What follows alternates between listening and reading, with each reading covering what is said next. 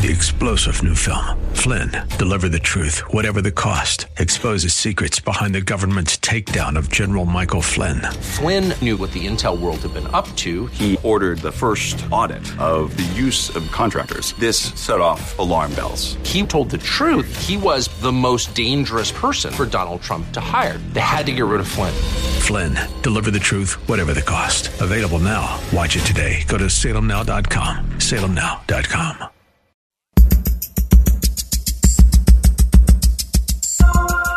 It's Lifeline with Craig Roberts. He's the host of Northern California's longest-running conservative talk show.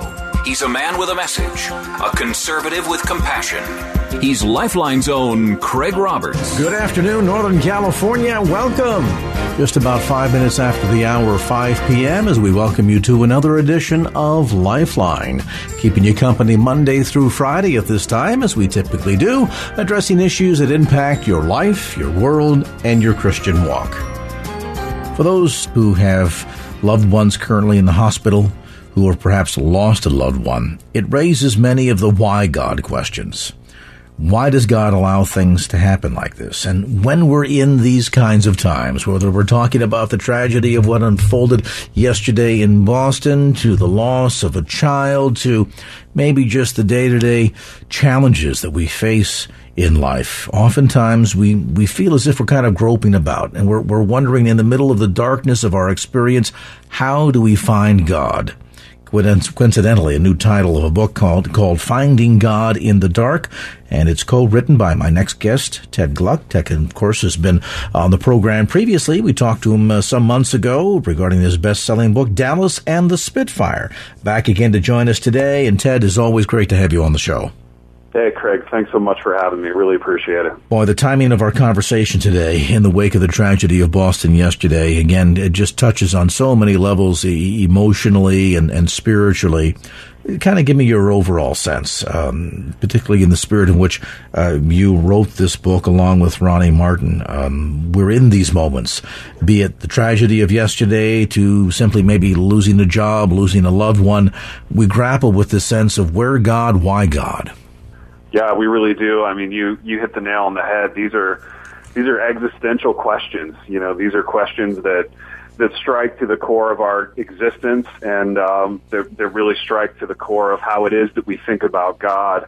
And you know, as I prepared for the show tonight, I knew you were going to ask me about this, and I was talking it over and praying about it with my wife, and I was reminded of the verse in 1 Thessalonians that says, you know, as Christians, we don't grieve like those who have no hope. And, you know, but we still grieve, you know, and whether you're intimately involved in a situation like this or whether you're just kind of observing it from the outside, I mean, you're grieved. And I'm reminded of the doctrine of total human depravity, you know, the idea that we're all sinners in this world with sick hearts and that there's no hope for us and there's nothing good apart from Christ. And I think, you know, what you take from this event, I mean, you watch the media and you hear things like, you know, we're going to do everything we can, and, you know, there's all kinds of kind of governmental / military finagling going on, and on one hand, you root for that and you're hopeful that something will be done, but, you know, as Christians, we know that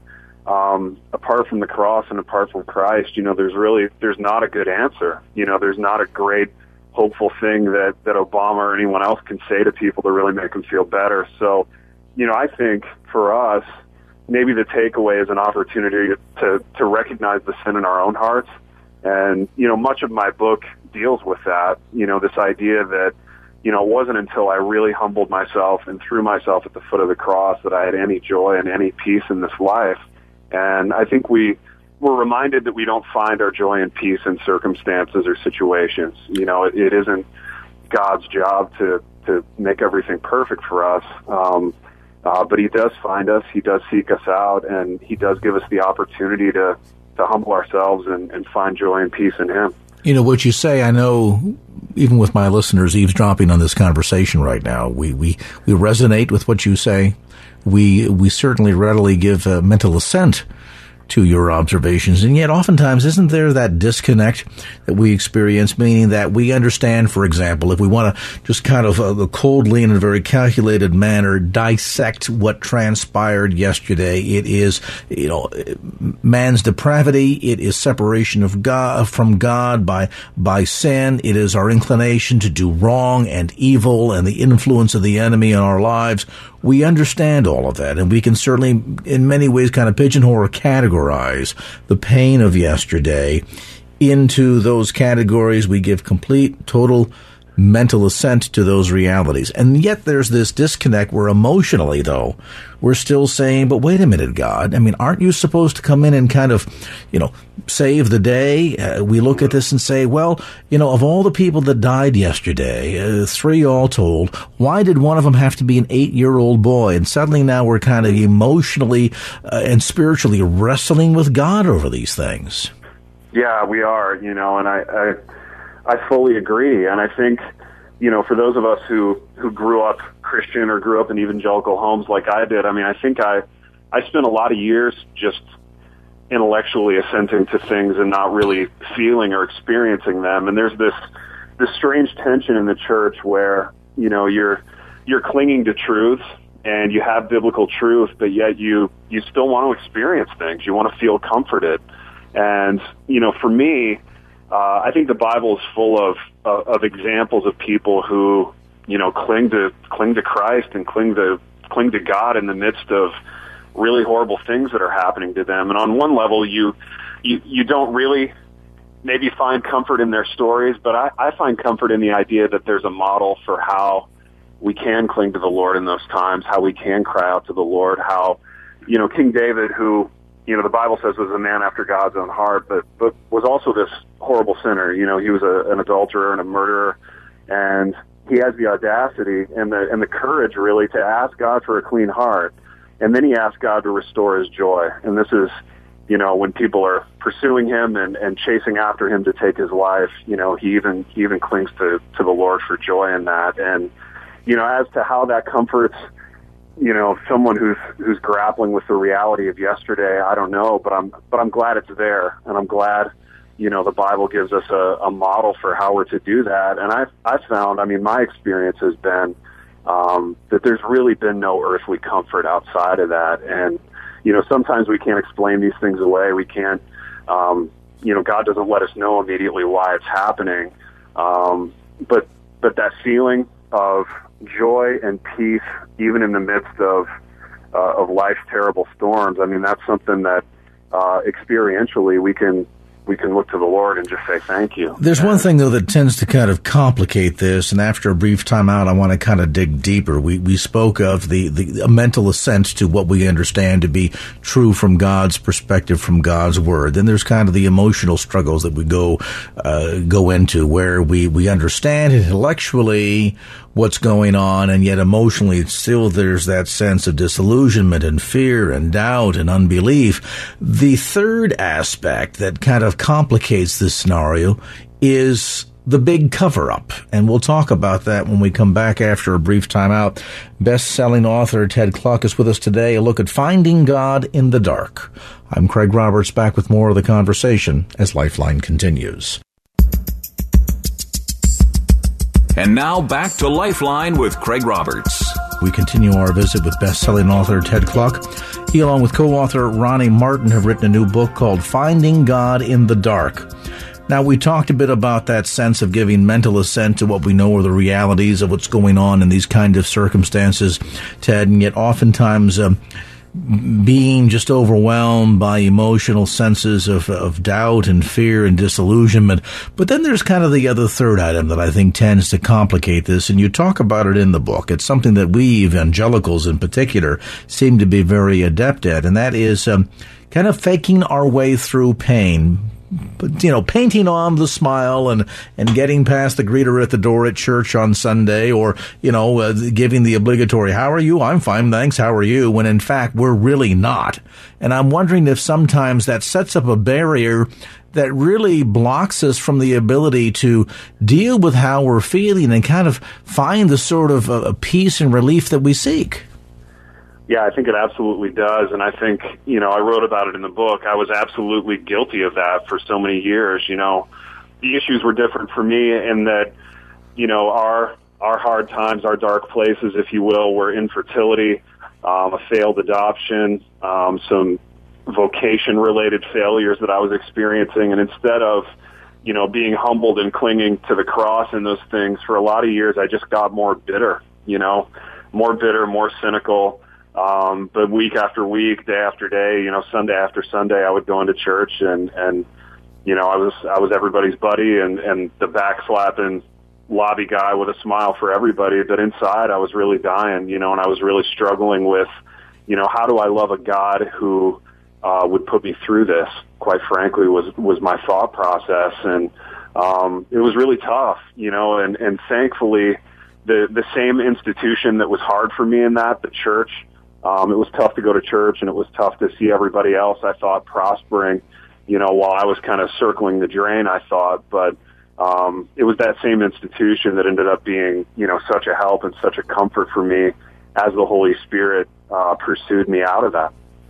I guess the irony is that a lot of us are often going through this, whether it's the way in which a whole community suffers, such as in the wake of the Boston bombing, or individual families. Maybe it's the loss of a loved one, the loss of a job. As you point out in your case, it was an adoption that right on the cusp of everything coming together, your little Ukrainian daughter, who was literally the sister of one of your adopted boys. Another couple stepped in, and the law did what it did thousands of miles away, and that whole adoption process fell apart. That created a great deal of pain in your life. And I guess maybe the issue oftentimes here is when we're going through pain or fear or doubt or disillusionment, we want to keep up a happy face.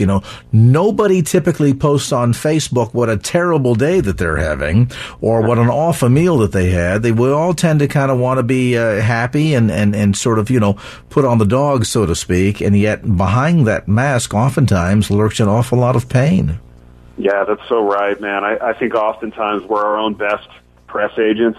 And, from being in Christian media and Christian entertainment, as I am, there is this often kind of creepy, motivation to self-promote. And I found myself doing a ton of that, again, on Facebook. My Facebook persona was, I was this happy, successful guy with a great family and, all kinds of success and all kinds of exciting things happening. But, for anybody who knew me then or anybody who was close to me then, the opposite was really true. And it wasn't until, I heard some convicting preaching.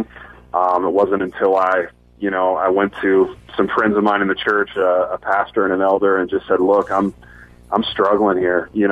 I'm really dying here. I'm really bitter, and I need your help, Thank God, for me that the Holy Spirit pursued me in that way and kind of led me to do that, because I think even though the circumstances really haven't changed, this book isn't one of those stories where, we pray a couple of times and then we get rich and have a bunch of kids and everything starts going right for us. The circumstances are the same essentially.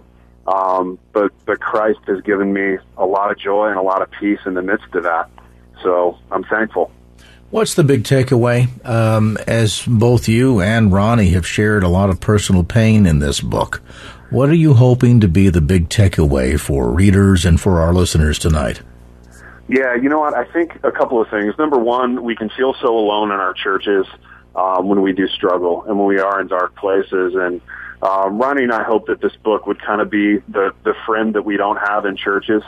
The person who's willing to be honest about their own struggles and their own sins and their own, dark places. So hopefully it'll be a comfort to people on that level. But I think the other takeaway really is just a simple presentation of the gospel, that if we humble ourselves in the sight of the Lord and we acknowledge our sinful hearts and our brokenness, that he'll lift us up, and he'll redeem us and he'll give us peace and he'll give us the clean hearts and the joy of our salvation that David talks about in Psalm 51. And, I think in different ways and in different struggles, Ronnie and I have both experienced that. And we wanted to write the book as really an outpouring of thanks to a Lord who would do that for us, a couple of really sinful, screwed up guys. We have a lot of observers right now who they themselves are asking questions, who do not currently have a relationship with the Lord. And I know it's easy sometimes to come up with pat answers, but from a sincere standpoint, as maybe people out there who are not believers are seeking answers and asking the why God questions as well, what do you tell these people in terms of how they can find God in the dark? I think keep asking and keep seeking, and the Holy Spirit will find you. I think we serve a Lord who finds us and who pursues us and who loves us enough to come after us at times. And I think if people are asking questions, that's a great sign. I don't think you get anywhere in this life without asking the hard questions. And again, there's this weird tension in the church where you're just sometimes you feel like you're supposed to smile and show up and everything will be great for you. But, it really wasn't until Ronnie and I started asking those hard questions that we got any peace. And so I would say keep asking. I would say, search for truth. I mean, I think we live in a culture where it's very cool and it's very sexy to be journeying and never arrive anywhere. It's cool to be a seeker, but not a pursuer of truth. But I would say, seek hard after truth in Scripture and see how the Lord reveals Himself to you. A look at finding God in the dark. Ted Kluck, along with Ronnie Martin, the authors of this new book. And the book, by the way, is recently published by, got to get my cheaters on here, boy. Reaching that age, are you, Roberts? Bethany House Publishers, and you can find it at bookstores throughout the Bay Area. You can also get it through Ted's website at tedkluck, KLUCK.com. And our thanks again to Ted Kluck for visiting with us in this segment of Lifeline. And now back to Lifeline with Craig Roberts. When you think about your relationship with others, so much of how we view and see and relate and interconnect with others is based on the way that we view, relate, and understand God. And so much of the way we do that is based on our thought process, the way we mentally construct our image of God, who we perceive Him to be. And to a large effect, as my guest asserts tonight, the way we view God also has a profound impact on our physical, mental, and obviously spiritual health. How do we go about better understanding the relationship between the way we view God or think of God and the way it impacts so many parts of our life? Well, he tackles this very topic inside the pages of a new book called The God-Shaped Brain. Now, Dr. Tim Jennings is a board-certified Christian psychiatrist and master psychopharmacologist, voted one of America's top psychiatrists by Consumer Research Council for 2008, 10, and 11. And he is on the board of Southern Pacific Association and is in private practice in Tennessee. Joins us now to talk about the findings inside the pages of this new work, The God-Shaped Brain. And Dr. Jennings, a delight to have you on the program. Thank you. It's a delight to be here. Ironically, Scripture says so much about this topic, and we tend to kind of gloss over it, don't we? I mean, in the sense that we're told about bringing our thoughts into captivity. We understand a lot about the idea that we see, for example, in Philippians 4:8, that whatever the things that we think about. And so, if that's true in so many ways, why is it that seemingly a lot of us, maybe not all, but many within the church, kind of had pretty significantly faulty thinking about God? Yeah, and that's a great point. I think the point you're making is great on several levels. One, science, brain science, is actually affirming things that the Bible has said for thousands of years. And that's exciting to be able to look at the brain science, the brain research, and say, wow, the Bible was right 2,000 years ago. Without any CAT scans or MRIs or neurobiology, it was still right. So why do people struggle with distorted ideas? Well, I think it has to do a lot with innocent and inadvertent ideas that slowly encroach over time as we take our human ideas and put them back on the Bible rather than letting the Bible reveal itself to us. We hear things such as folks that are out there in the world of motivational speakers that talk about mind over matter, things of this sort. I mean, most definitely, science has found a very strong connection between the way we think or view things and our health, hasn't it? Absolutely, and everybody has probably heard of something called the placebo effect. You know, the idea that if you get a sugar pill, but you believe it's a pain pill, that you not only get pain relief, but brain science has now shown that if you believe you're getting a pain pill, your brain will actually release chemicals called endorphins and enkephalins, which are brain-produced opiates or painkillers. So you actually get physiological brain change if you believe you're getting a pain pill. But if you are told you're getting a sugar pill and no longer believe you're getting a pain pill, the brain does not release the endorphins and enkephalins, so you don't get the pain relief. So it's something as simple as that. When we have a change in belief about what's happening, there's physiological consequences that are different depending on what we believe.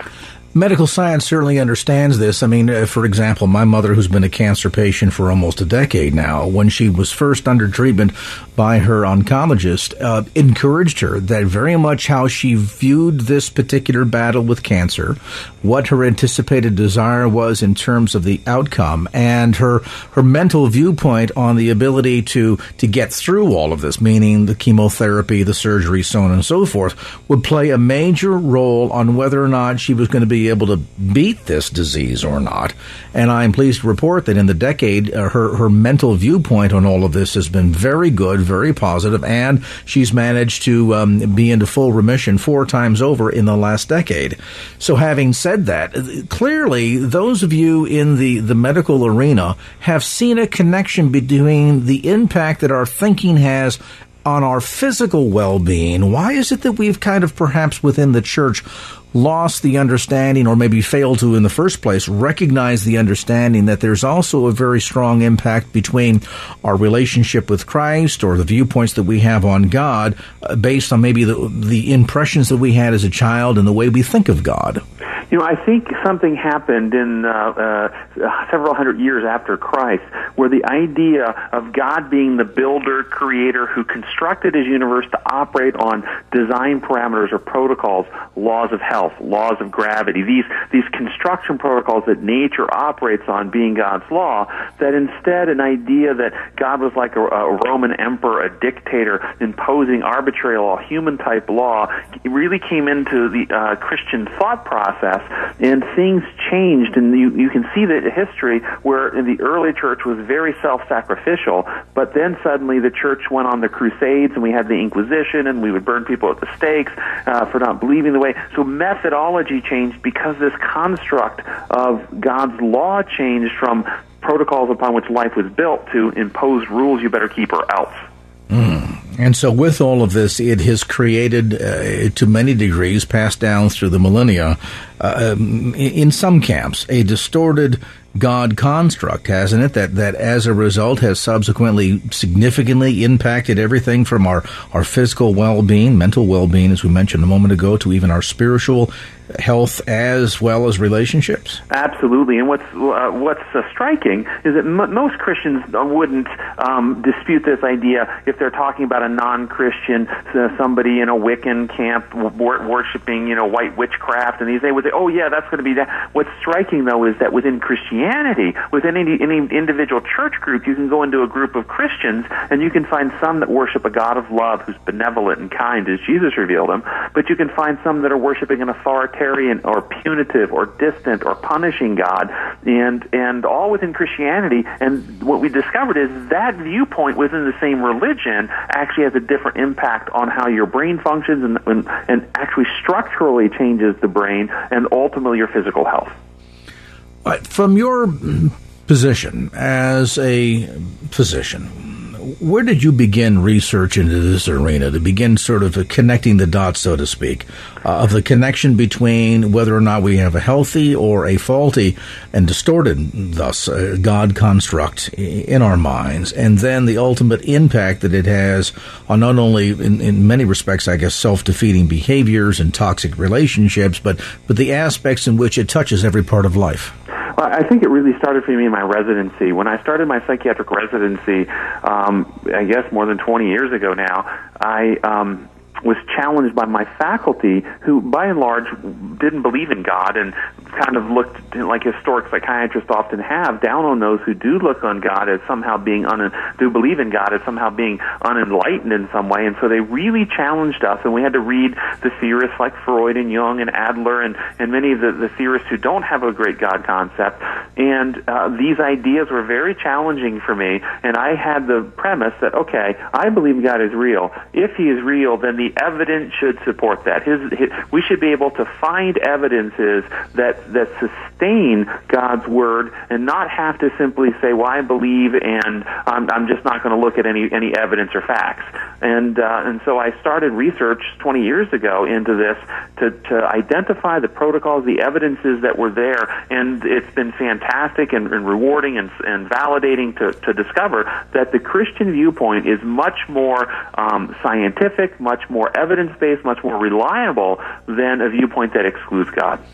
Have you had a chance to see this play out in the patient relationship, in the sense that you've been able to notice differences in a patient's ability to respond to treatment? For example, take two generally identical sets of symptoms and patients of about the same health condition, age, weight, etc. Find one who has a strong, positive viewpoint on God and on life, and then one who does not, and then be able to play this out at all in any even remotely scientific fashion to see the end results of the treatment process for those patients? Well, yes, and it even is a little more subtle than you would suggest, believe in God or not believe in God. How about one that believes in a God of love, who is self-sacrificial and benevolent, and one who believes in a judgmental, punishing God, and one believes God is cares for them and wants to deliver them, and one believes God is actually doing this to them. See, that is even more striking. When people, and I've had patients come see me, and I talk about a young lady in the very beginning of my book who was quite depressed and distraught because she wasn't able to have children, and she was distraught because her pastor told her it was her fault, because when she was an adolescent, she had gotten pregnant, had an abortion, and her pastor told her God was punishing her and she would never be able to have children because of that.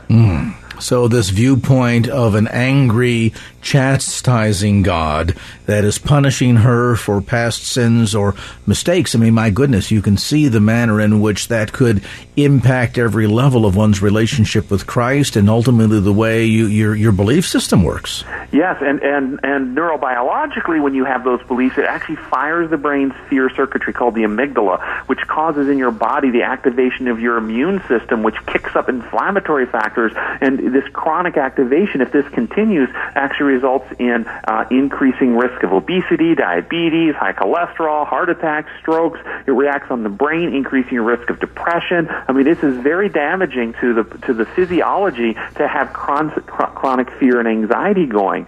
Whereas if you come back to a knowledge of God as a God of love, when we fire the brain's love circuits, which is called the anterior cingulate cortex, they actually calm or shut down the fear circuitry. So just as the Bible teaches, perfect love casts out all fear. Neurobiologically, that's actually true. I want to go deeper on this, Doctor. You've just piqued my curiosity here. We see a connection between anxiety and fear, the way the patient reacts, and we all know what that's like. I mean, you're dealing with a situation maybe in your financial life or at home or at work, and you're filled with fear and anxiety, and you're on edge constantly, and the bile's just right up there, and it seems like everything that you touch and come in contact with goes wrong, and it doesn't go your way, and it doesn't feel good, and you just have that tremendously unsettling feeling about everything. Wonder how much of that can directly be correlated to your viewpoint or understanding of very God himself. We're exploring that equation, a look at the God-shaped brain, how changing your view of God transforms your life, written by Dr. Timothy Jennings. He's with us tonight. We're going to get back to more of the conversation as Lifeline continues. And now back to Lifeline with Craig Roberts. Dr. Timothy Jennings with us tonight. A look at the God-shaped brain. You know, it's interesting because we gave a mental assent to this around the around the periphery. For example, we talk about Philippians 4:8, a passage of Scripture that we are all very, very familiar with. Finally, brothers, whatever things are true and whatever things honest and just and pure, holy, lovely, so on and so forth, if they be of good report, any virtue, if there be any praise, think on these things. Why is God telling us to do that? Why are we encouraged to meditate on the things of the Lord? Why are we told to bring every thought into the captivity of Jesus Christ, or put on the mind of Christ? Ironically, Dr. Jennings, we talk a lot about this issue of thoughts and the way we view things mentally, and yet when it comes to playing this out in reality, we've not seen perhaps or at least been willing to acknowledge that strong connection between how we view God or think of God and the way that plays out in every aspect of life, physically, mentally, spiritually. Yeah, and I think part of the reason for that is somehow these ideas is entered into much of religion and Christianity, that what happens in church is about your future eternal security. It's like future life insurance.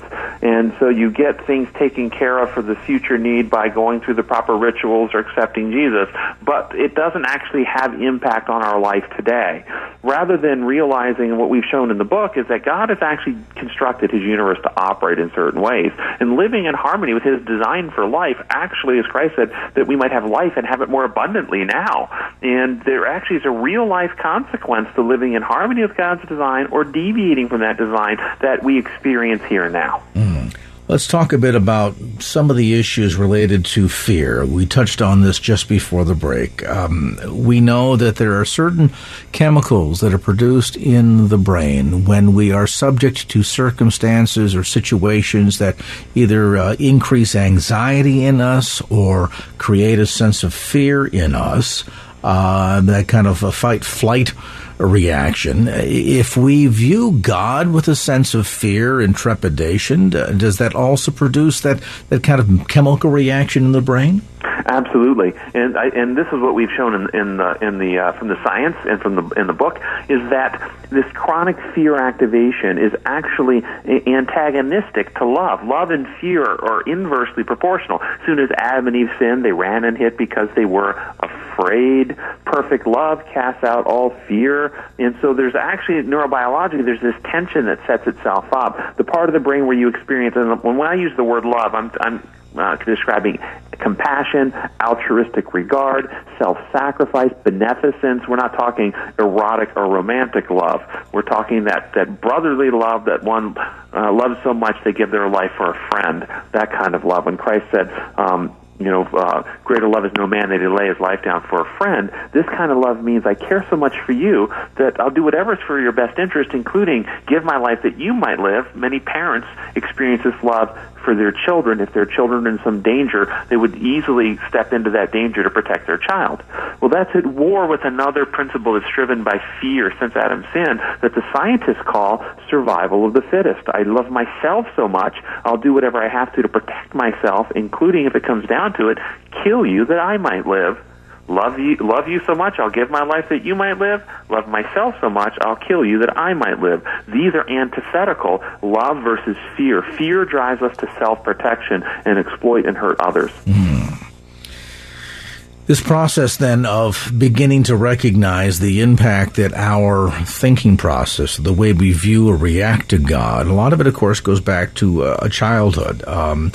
We often hear stories, Dr. Jennings, of individuals, for example, who are introduced to the claims of Christ later in life and often struggle with the imagery of God as a benevolent, loving, protective Heavenly Father who would sacrifice His only begotten Son on our behalf. And some people will reject that just absolutely out of hand because they grew up in a household where there was perhaps an absentee father or a drug-crazed, alcoholic, driven, abusive father. And so the notion of being able to equate a loving Heavenly Father who sacrifices His Son on behalf of all of us that we might walk in relationship with Him is antithetical to their manner of thinking.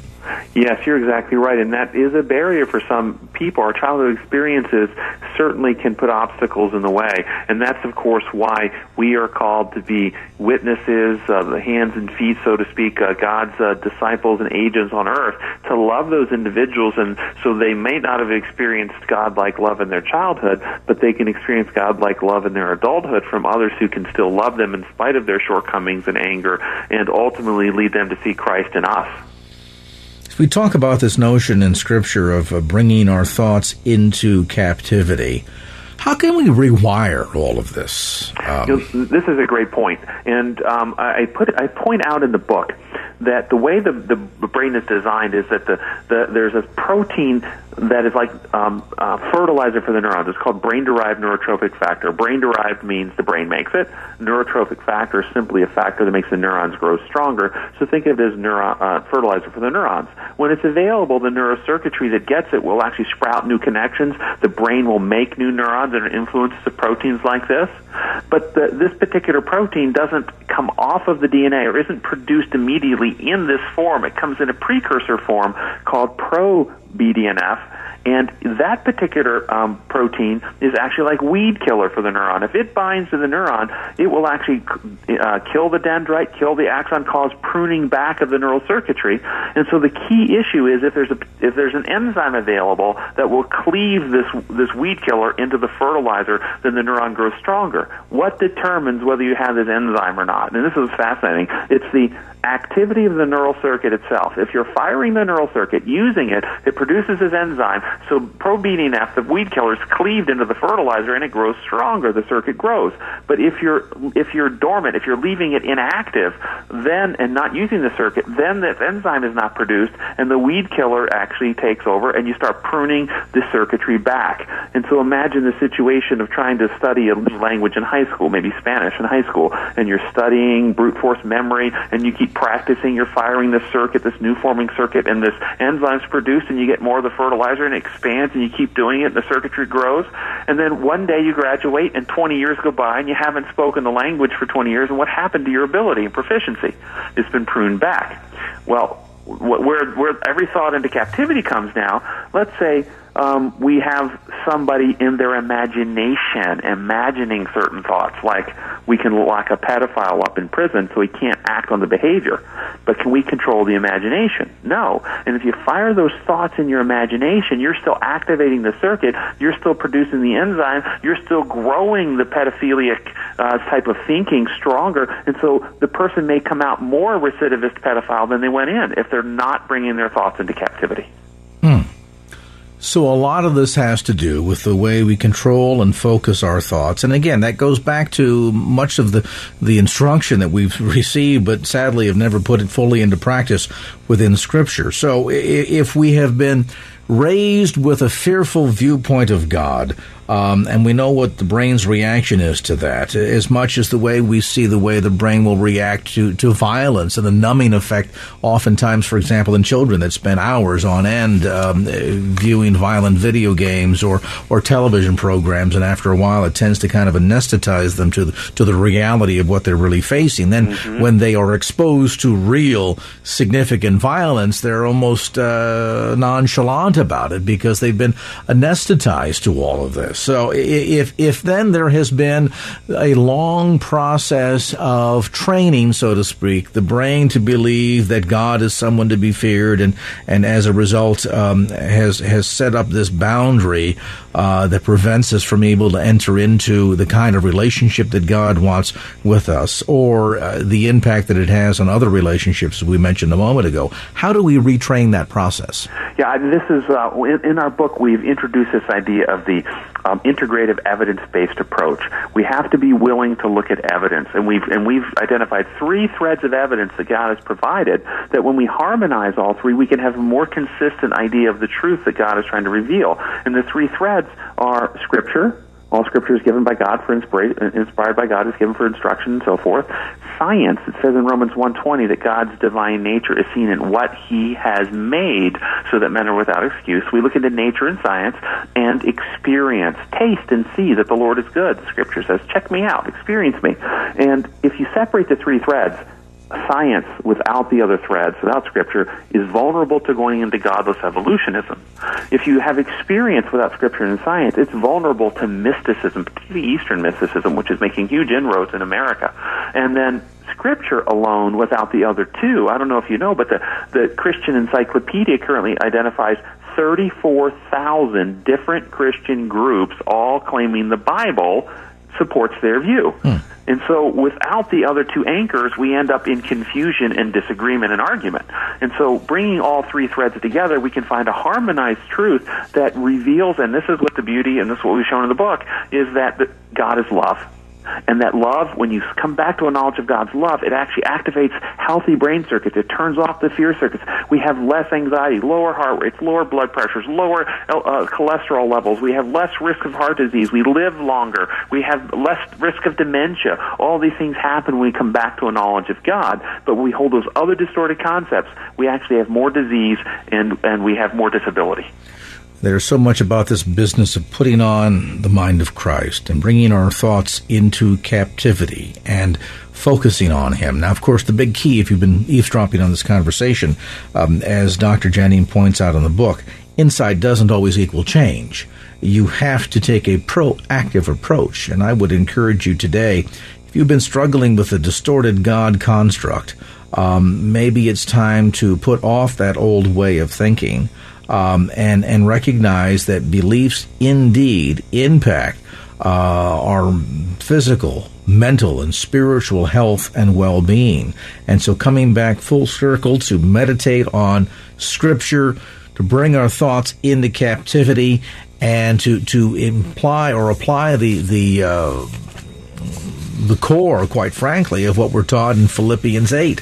Of what to focus on and getting back to God's Word and reinventing, so to speak, the way we think of God and ultimately relate to Him is one of the biggest keys to changing your view of God and then transforming your life. The book called The God-Shaped Brain, newly published, by the way, by InterVarsity Press, and you can get information on the web at comeandreason.com. That's comeandreason.com. And our thanks to its author, Dr. Timothy Jennings, for being with us on this edition of Lifeline.